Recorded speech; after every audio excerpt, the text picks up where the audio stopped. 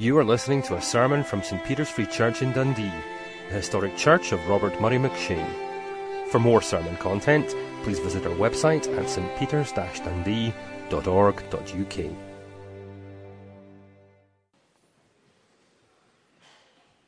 Dear loving Heavenly Father, we are so glad to be here today. So glad that you've brought us together to praise your name and to worship you this morning. This morning when we remember the coming of our Saviour, our Lord Jesus Christ. And we wonder in absolute awe at the King of Glory, the Creator of everything, that he would come as a fragile, dependent baby, needing cared for, needing fed, needing washed, needing fingernails trimmed. And though he was there from the beginning, and though everything was made by him, yet this world didn't and still doesn't recognize him. And whose own, the ones who should have known, didn't receive him. And yet, Lord, still, to all who will receive and believe in his name, to those he gave the right to be called children of God. And so, Father, we want to open our hearts to you this morning. Lord, take us as we are in our flawness, in our rebellion, in our sin, in our stupidity, and forgive and heal and restore us so that we might worship you in spirit and in truth. And like those ancient travellers, fall down on our knees and worship the King. And we pray for this day, Lord, this season, when so much of our world is caught up in a sordid round of excess and worshipping a materialist God in gluttony and drinking and selfishness and self-centeredness and all the unhappiness that so often is visited on our families and homes at this time. Save us, Lord, we pray. We pray against all evil in all its forms in society and in our communities and our homes, and the evil that's banging at the door of our own hearts. And we pray, Lord, for true peace and true love and true joy that can only be found in you. Help us, Father, help us in our lives, our families, our homes, to live out the gospel, to shine, to point to you. May our lives sing this good news and work in us and through us, we pray, so that others might see and fear and put their trust in you too. And we pray, dear Father, and remember especially those for whom this is a particularly hard time, a difficult, sad time. And Lord, we remember very tenderly, particularly Anna, who lost her father in the past year, and David in the loss of his beloved Adele. And we remember those of us separated from our families at this time, sometimes far away in Europe and Asia and Africa and the Americas too. Lord, we pray that you would be with them and bless them at this time. And we thank you for Caroline in Pakistan, and thank you that she's able to come back here for some time. Bless her time here, and bless Brock and Drina especially too, Lord. And remember Callum King in Romania, and John and Britta and their family in Germany, and Susan Buchan in France with her student work, Marcia in her studies, and Neil and Jenny in their work in the hospital and visiting the prisons. We pray, Lord, that you'd keep them safe and continue to bless them in their work there. So many people, so many names that we want to bring to you, so many faces that come into our minds. Bless them at this time, we pray. And help us to be truly faithful in praying for them. We pray, Lord, that you continue to be with Samuel and that he would be healed fully and restored, and that the whole operation will be a tremendous success and a help to him, Lord. And we pray also for Ben Harrison too, that you continue to be with him. And Michelle, of course, and Graham. And we pray for the safe arrival of their child, due so soon. And for Rosie as well, Lord. And we thank you, Father, for the twins, for Isaac and Benjamin, for the progress they made. And we pray that you continue to keep them and help them to grow. We thank you for all our children. We pray that you will help them to grow, but especially we pray that you'd help them to grow to know you as their Saviour and their Lord and be able to commit their lives to you. And we pray for others who are sick too, Lord. We pray that you be with Bill Sliders as he settles into Bridgeview home. And we pray too for our brothers and sisters in Grace Church who are able to join with us today. We pray that they would know your blessing as they serve you where they are in this time of transition and change. Lord, we pray that you would do a great work through them and that they would know your presence. And hear us now too, Lord, for David as he brings us your word. We pray that you would bless his own heart as we pray that you bless ours too. And may you have the glory in everything. In Jesus' name. Amen. Amen. Let's turn to God's Word. And we're actually going to turn to the Old Testament. We've been looking through the book of Isaiah. And as it happens, we come to the last two verses of Isaiah chapter 62, which is on page 749. And I think that they're a great Christmas song. We've seen that Isaiah 61 and 62 are really songs. And these two verses are a great Christmas song. But as I said, for the younger children, there's a crest, but for the older children, you're in here. You can help me a wee bit because what I need you to do is two things. One is I'm going to talk to you every now and then, and hopefully you'll learn at least one thing that you can tell me at the door. And the other is don't yak away to each other. If you're going to talk to me. That's the way it works. But anyone tell me, first of all, did you get any Christmas presents yet? Anyone opened their Christmas presents? Okay. Anyone got any Christmas presents with them? If you've got one with you, bring it up. Let me have a look. Let's see what you've got. Because I'm jealous because I haven't got any yet. Let's have a look. What is that? Charizard Pikachu. It's a what? Charizard Pikachu. Is it dangerous? No, okay. That's great. What have you got? Story cubes. Story cubes. What a brilliant present. Thank you. No, there you go. Let's see what you've got. Come on. Sticker dolly dressing princesses. Wow. Can I do that with you? No. Okay. What have you got? Earmuffs. Oh, you could put those on and then you wouldn't have to hear me. There you go. Oh, look at this. Does she have a name? Meredith. Like in... Okay. Yeah, Merida. She's beautiful. Ah, classy. For those who don't know, there's a heart on there that changes color. Oh, that's very clever. Let's see what you've got. Look at this. Look at that. Whoa. I have a snap game. You have a snap game. We'll play that after church, okay? It's a bit loud for church. And this one as well. Amazing balloon modeling. Yeah, this was for just the end, so the little ones can have them. Oh, it's at the end to give to the little ones. Yeah. So you're giving that to me to give to the little ones? Yeah. Oh, that's very thank you so much. Well done. Oh, give me a hug then. Oh. The new coat. I love these, and I love the new coat. That is so classy. Can you please get your dad one of these? Would help him. Look at him. He's standing at the back there. On you go. Thank you. That's great. And thank you so much for this.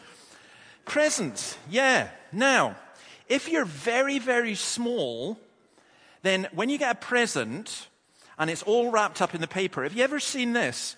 That like a 6-month-old is more interested in the paper than the present. You see that sometimes. And that's actually quite funny. Well, sometimes adults are like that when it comes to Christmas. Because we're more interested in things like the Christmas tree and the food and the Christmas jumpers. You'll note that after slagging everyone off last week, I did my best to try and get a Christmassy type jumper. This is as close as I could get. But we're more interested in that than we are in what's really in all that wrapping and what's in the box. And that's, of course, who Jesus Christ is. And I want us to think about that. I've been reading, I actually read 3 great books about Christmas. One by our own Sinclair, one by Alistair Begg, and one by Tim Keller. And Tim, today in the New York Post, has an article in which he says this. It's a lengthy quote, but please forgive me. I think you'll appreciate this.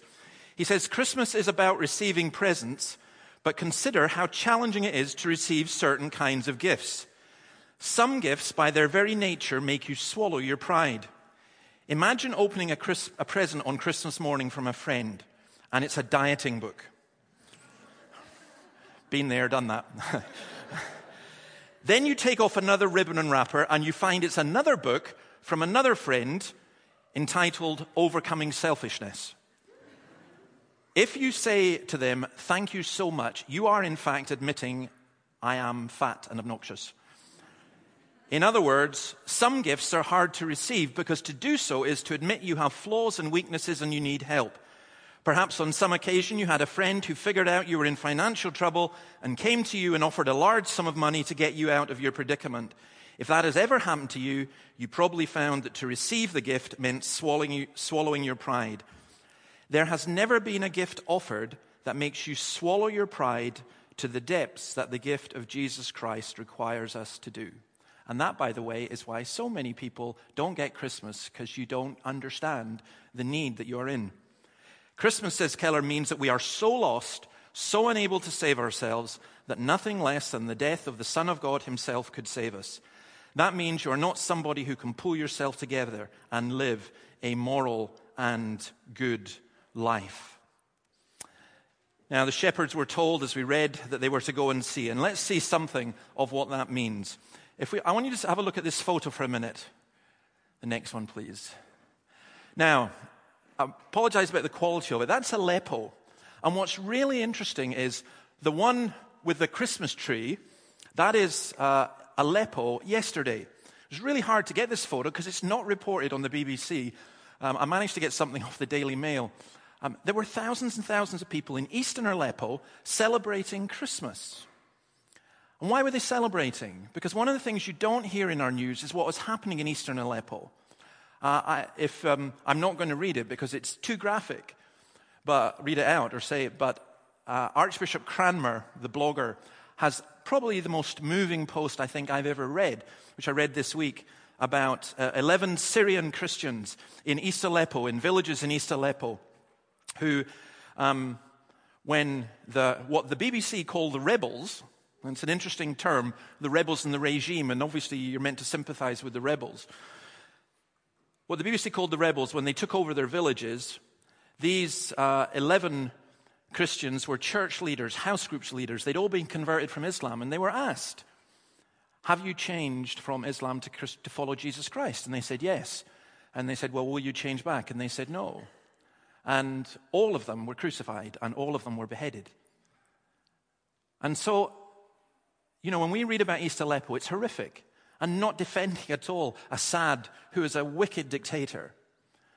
But don't divide the world simply into these are the good guys, these are the bad guys. In fact, what happened in East Aleppo has been horrendous. And for many Christians in that city, it has actually been a liberation, that they are able to celebrate Christmas openly. Well, Aleppo is interesting because it's one of the oldest, if not the oldest, known city in the world. In Isaiah's time, Aleppo was there. I'm very much involved in what we read in Isaiah's time. Only in Isaiah's time, it was the Lord's people, the Jews, who were being persecuted and killed and destroyed in the way that seems to have gone on for centuries.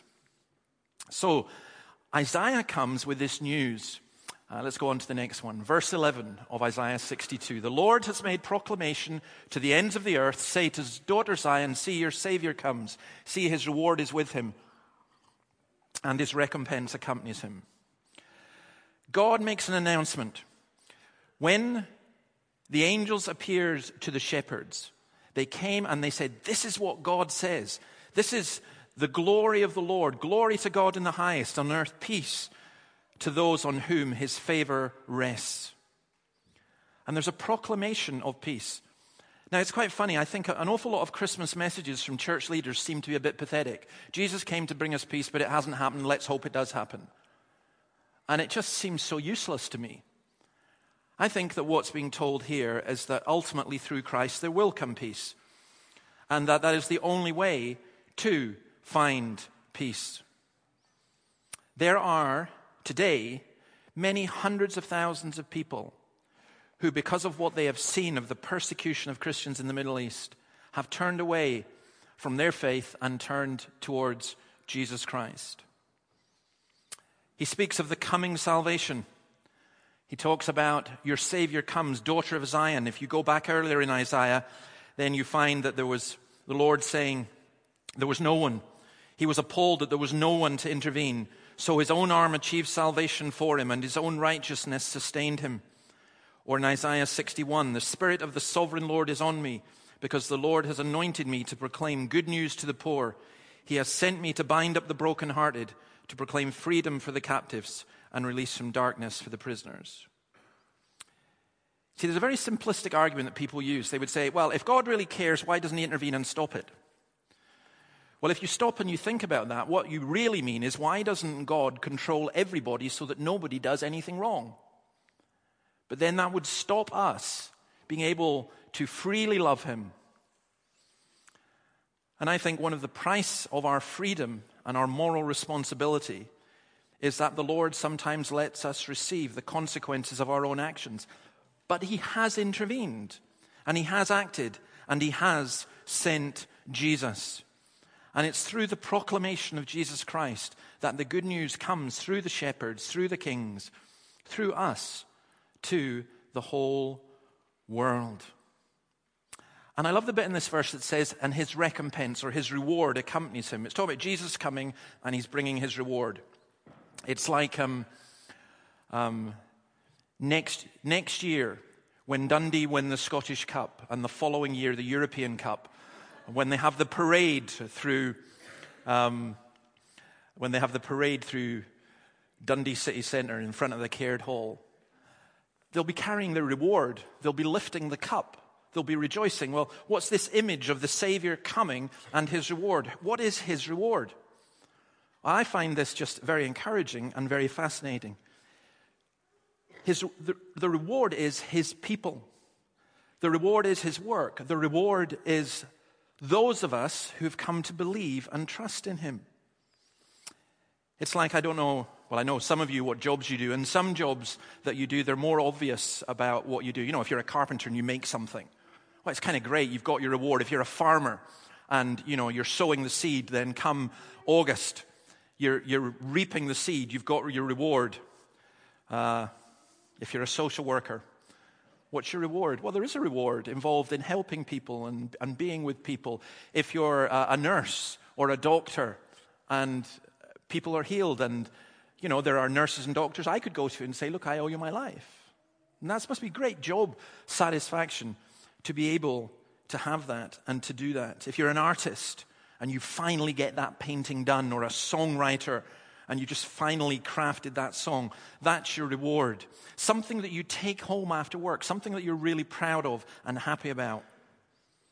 You've made something, you've healed someone, you've written something. What Christ does is he says, this is my reward. These people, they are my reward. And I think when the shepherds are told that this is good news for all the earth, especially for them, to hear this from the angels was absolutely stunning. You may not think of yourself as the reward of anyone, but in Christ's eyes, because you are his people, you are. Now we're going to sing again, and then we're not done. Don't get your hopes up too quickly. We're going to sing again, and then we're just going to look at the next verse before we close. We're going to sing, See Amid the Winter's Snow, born for us on earth below. See, the tender Lamb appears, promised from eternal years. And the Lamb, by the way, for those who are maybe not used to worshiping in a Christian church, the Lamb refers to Jesus not just as the cute, cuddly, but the Lamb who was to be sacrificed. That's why he appeared for our sins. Let's stand and sing, See Amid the Winter Snow.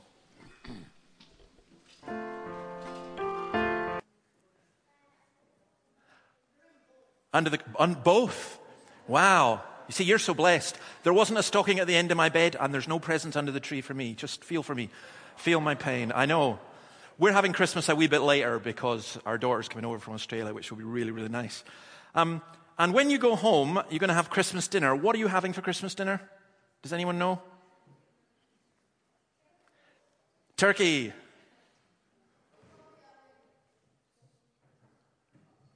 You're not sure? Probably having turkey. Anyone else? Anyone not having turkey? What are you guys having? Chicken. Go for it. Be different. Or a goose. You're going to have that. What else? And ham. Chicken and ham. That sounds like a great meal. I'll invite myself round. No.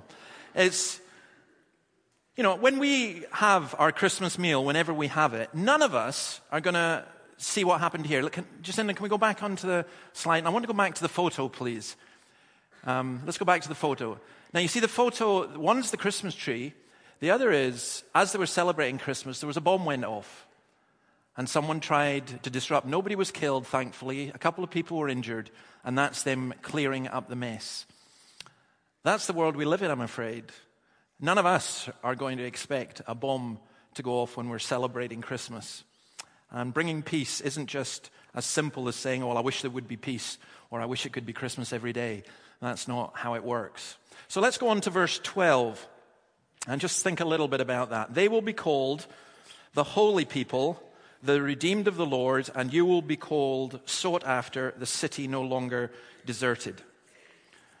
Now, I love this because the shepherds saw things, but the shepherds also heard things. And one of the things they heard was that God's blessing, peace would be upon those on whom God's favor rests. Now, what does that mean? It means his people. And he describes who his people are. And I want to say this. The greatest gift you will ever receive is to belong to the people of Jesus Christ. That's why you see those 11 Syrian Christians were able to say, no, we're not going to turn back and we're not going to run away. We are going to continue to follow Jesus because that is the most important thing. And look how they're described here. The holy people. They will be called the holy people. Now, in an earlier part of the Bible, in Exodus, God's people were promised, you will be a holy nation. But they never just quite made it. But now, we've been told this is how you are seen. And holy just means set apart for God. It doesn't mean the kind of sanctimonious, religious person who go, oh, they're awful holy, which means they're awful miserable. That's not what it means. It means they are people who in God's eyes are clean and pure and have done nothing wrong. Hebrews 10 says this, when this priest had offered for all time one sacrifice for sins, he sat down at the right hand of God, and since that time he waits for his enemies to be made his footstool, for by one sacrifice he has made perfect forever those who are being made holy. I remember one time being told by another farm worker on a farm I was working, oh, Dave, you're awful holy, eh? And it was a great commendation for the Free Church ministry, which I'd applied for at the time. And I said, can you come and be a testimony for me? Because I'm not sure everyone else would agree with that. But why was he saying that? He was saying that because I didn't laugh at his dirty jokes. He was saying that because I didn't swear and a whole series of negative things. I knew that there was lots of things wrong with me. And yet, as you can tell, I didn't forget what he said because I just thought, Lord, I want to be as holy as can be. But for me, the great thing is it's not about you try and work up how holy you can be.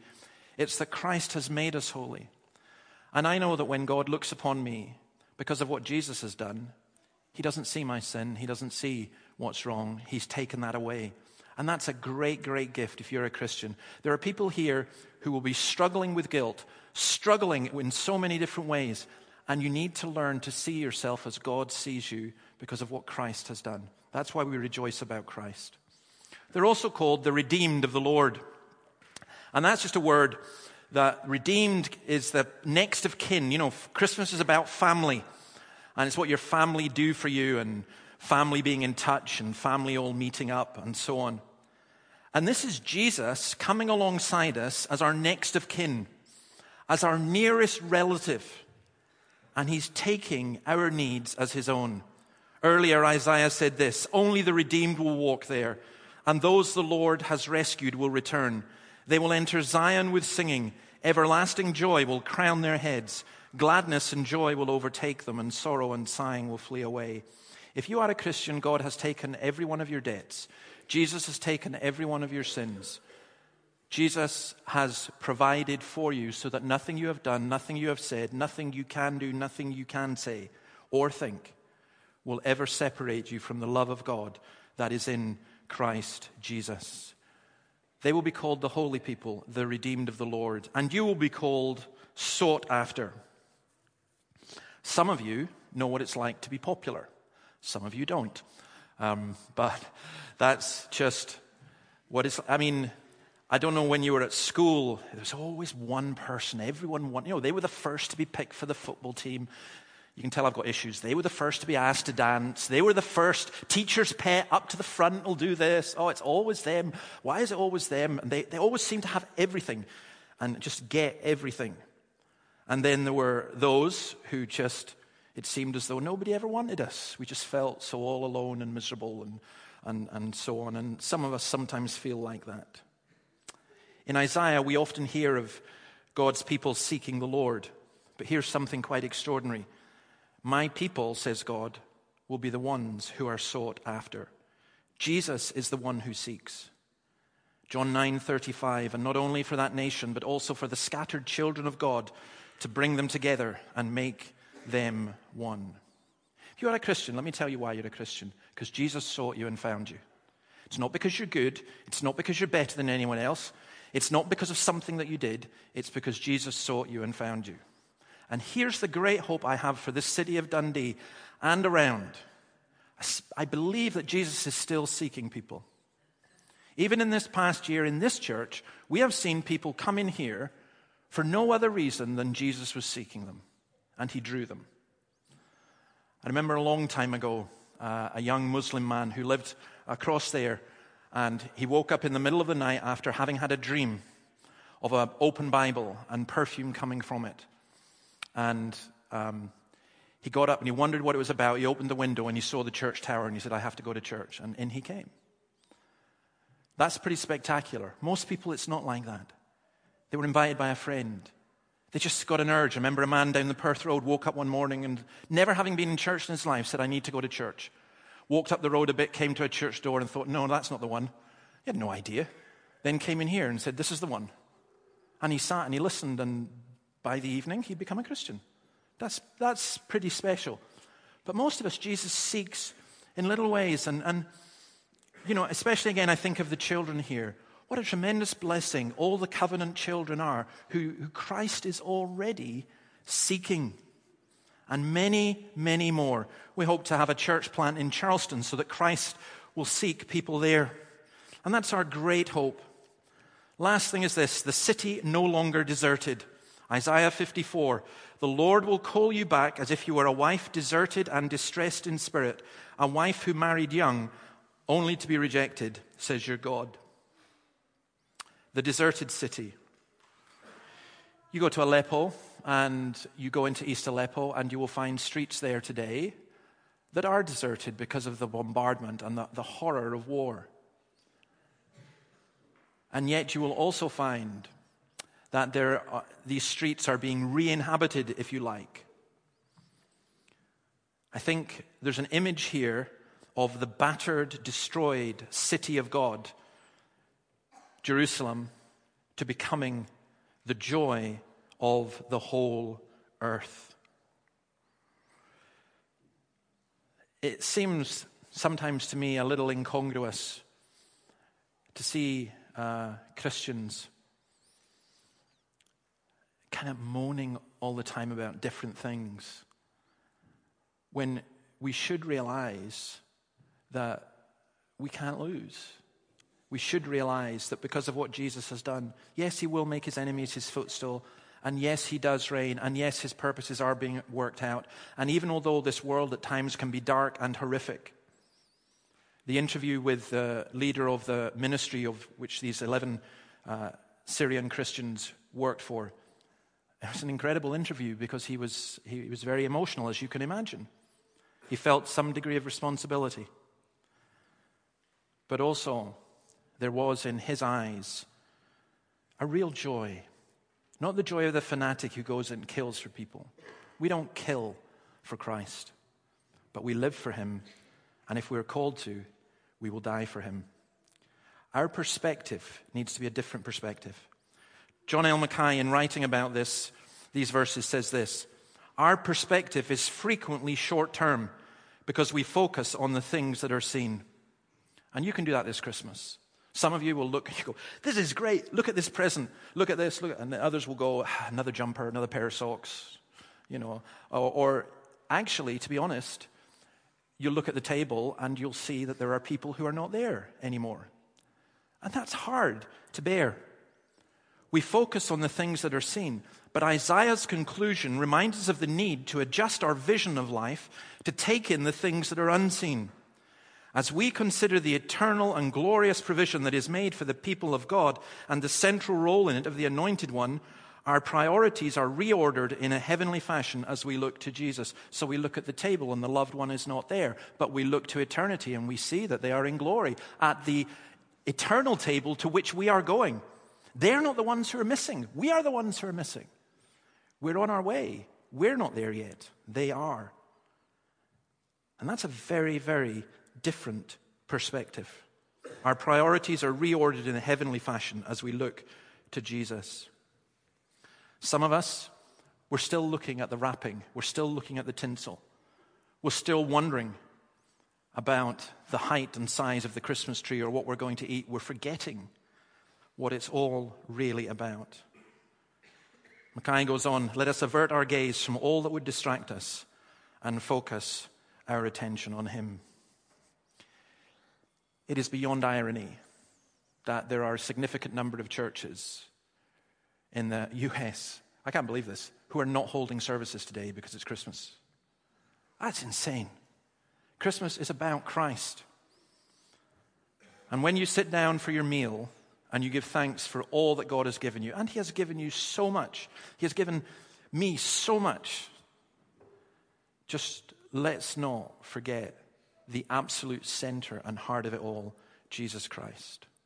And those of you who are really struggling this Christmas day and who find just it all a little bit too much and a little bit too garish and you just wish it was all over, why don't you focus on who Christ is and what he has done? You will be called sought after. You will be the city no longer deserted.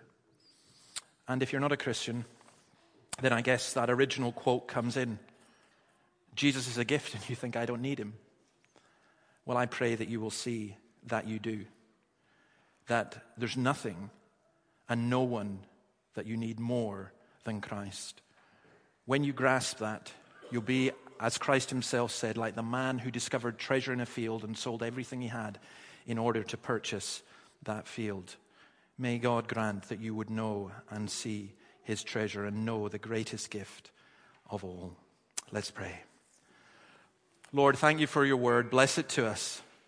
Enable us to understand. Enable us to rejoice in you.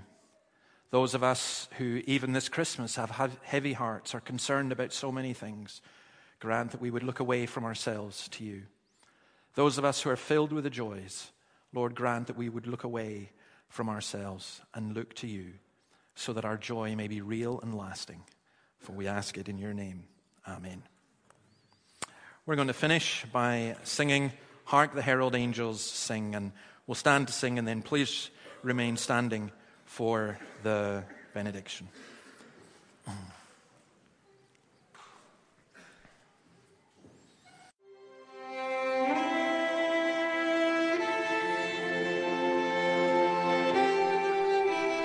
Thank you for listening to this sermon from St. Peter's Free Church in Dundee. If you found this sermon has been helpful to you, please help us to continue building up and assisting the people of God.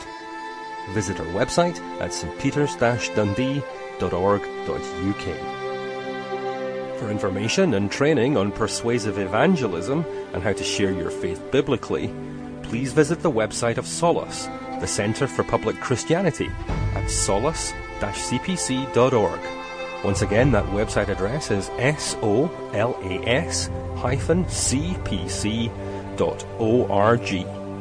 Thanks for listening.